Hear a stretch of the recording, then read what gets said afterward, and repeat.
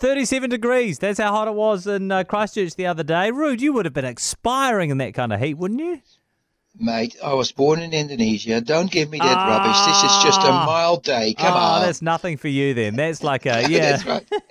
I've always loved those heat things. By the way, it was 30. Oh yeah, it was 37.7, and I'm getting really active then. It's really cool. You I'm like a bit the like heat? an insect. Yeah, I do. Totally. Well, I don't. Yeah, you and I are very different. Okay, no, that's fine. Yeah. So you're kind of like you're like a reptile or something. You just it's okay.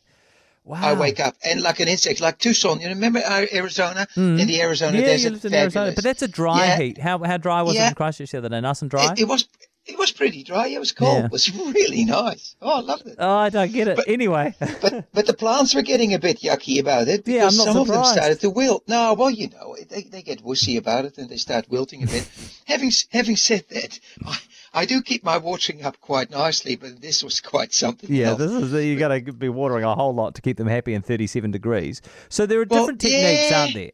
I mean, you can. Yeah, there is. Yeah. I mean, and we know things like water and like water at dawn and water at dusk. That sort of thing's obvious. Yeah. We don't want to be watering in the heat of the day. But what else can we be doing? Well, there's another thing. If you, for instance, you think about a sprinkler and you put it up in the middle of the day, before the droplets hit the ground, about 40 or 50% will have already evaporated. No. So that's a dumb thing to do. If that temperature, it 40 or vaporizes 50%? immediately. Wow. Yeah, gone. Yeah. And it goes in the wind and it disappears. It's just ridiculous.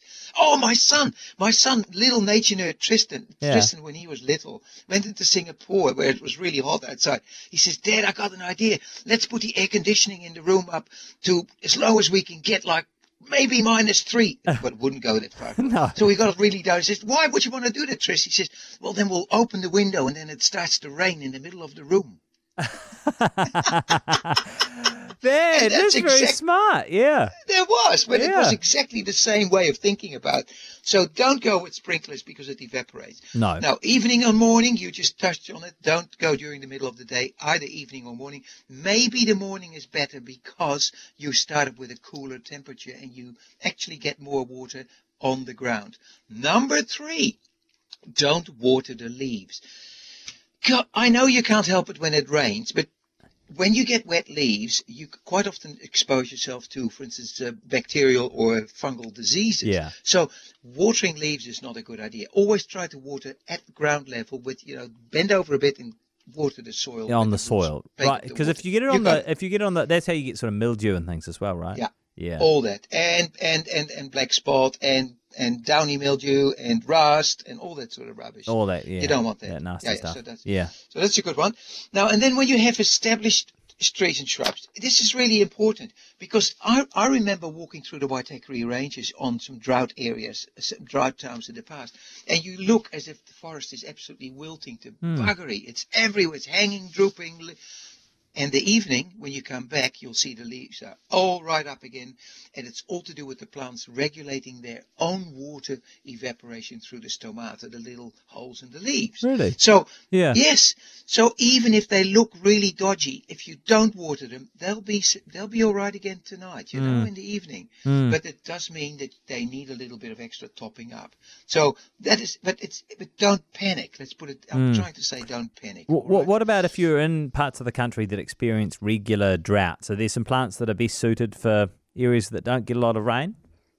Of course, go to the Mediterranean. Yeah. I mean, honestly, you go to Spain, you go to Portugal, and you'll see all these plants with bluish tinges leaves, with hairs on them. Things like euphorbias, echiums, watsonias, cacti, succulents, phlomas, Jerusalem sage. There's a whole lot of them. Rosemary.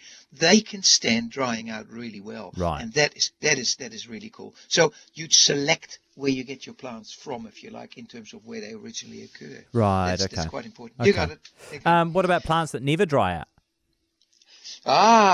The vasculars that never should dry out. The vascular plants that have got a crook system. I call them a crook system. That things like ferns. If you have a fern that starts to go wilty, if you're not there within 10 seconds, you're going to lose it. Because even if you water it afterwards and it seems to perk up, the vascular system will not repair itself because it's a crux. I don't know why God invented stuff like that. Yeah. It was not helpful. Not helpful. And what about things inside? If you do have a slightly cooler space inside and you just want to check the kind of soil moisture inside, how do you go about watering them? Or knowing when to water them? I wouldn't water. Indoor plants are usually killed by overwatering. Put your finger in the potting mix. If stuff sticks to it, it's still moist enough. Don't do anything. Okay. If it's dry, everything falls off. There you go. Thank you very much. I quite like those self-wicking watering things for inside as well. You know, they seem to work pretty well. You just fill the bottom pot and then it gets as much water as it needs. Thank you, Ruud. See you, pal. That's Ruud Kleinpass, who loves the sun. 37's a mid-range day for him.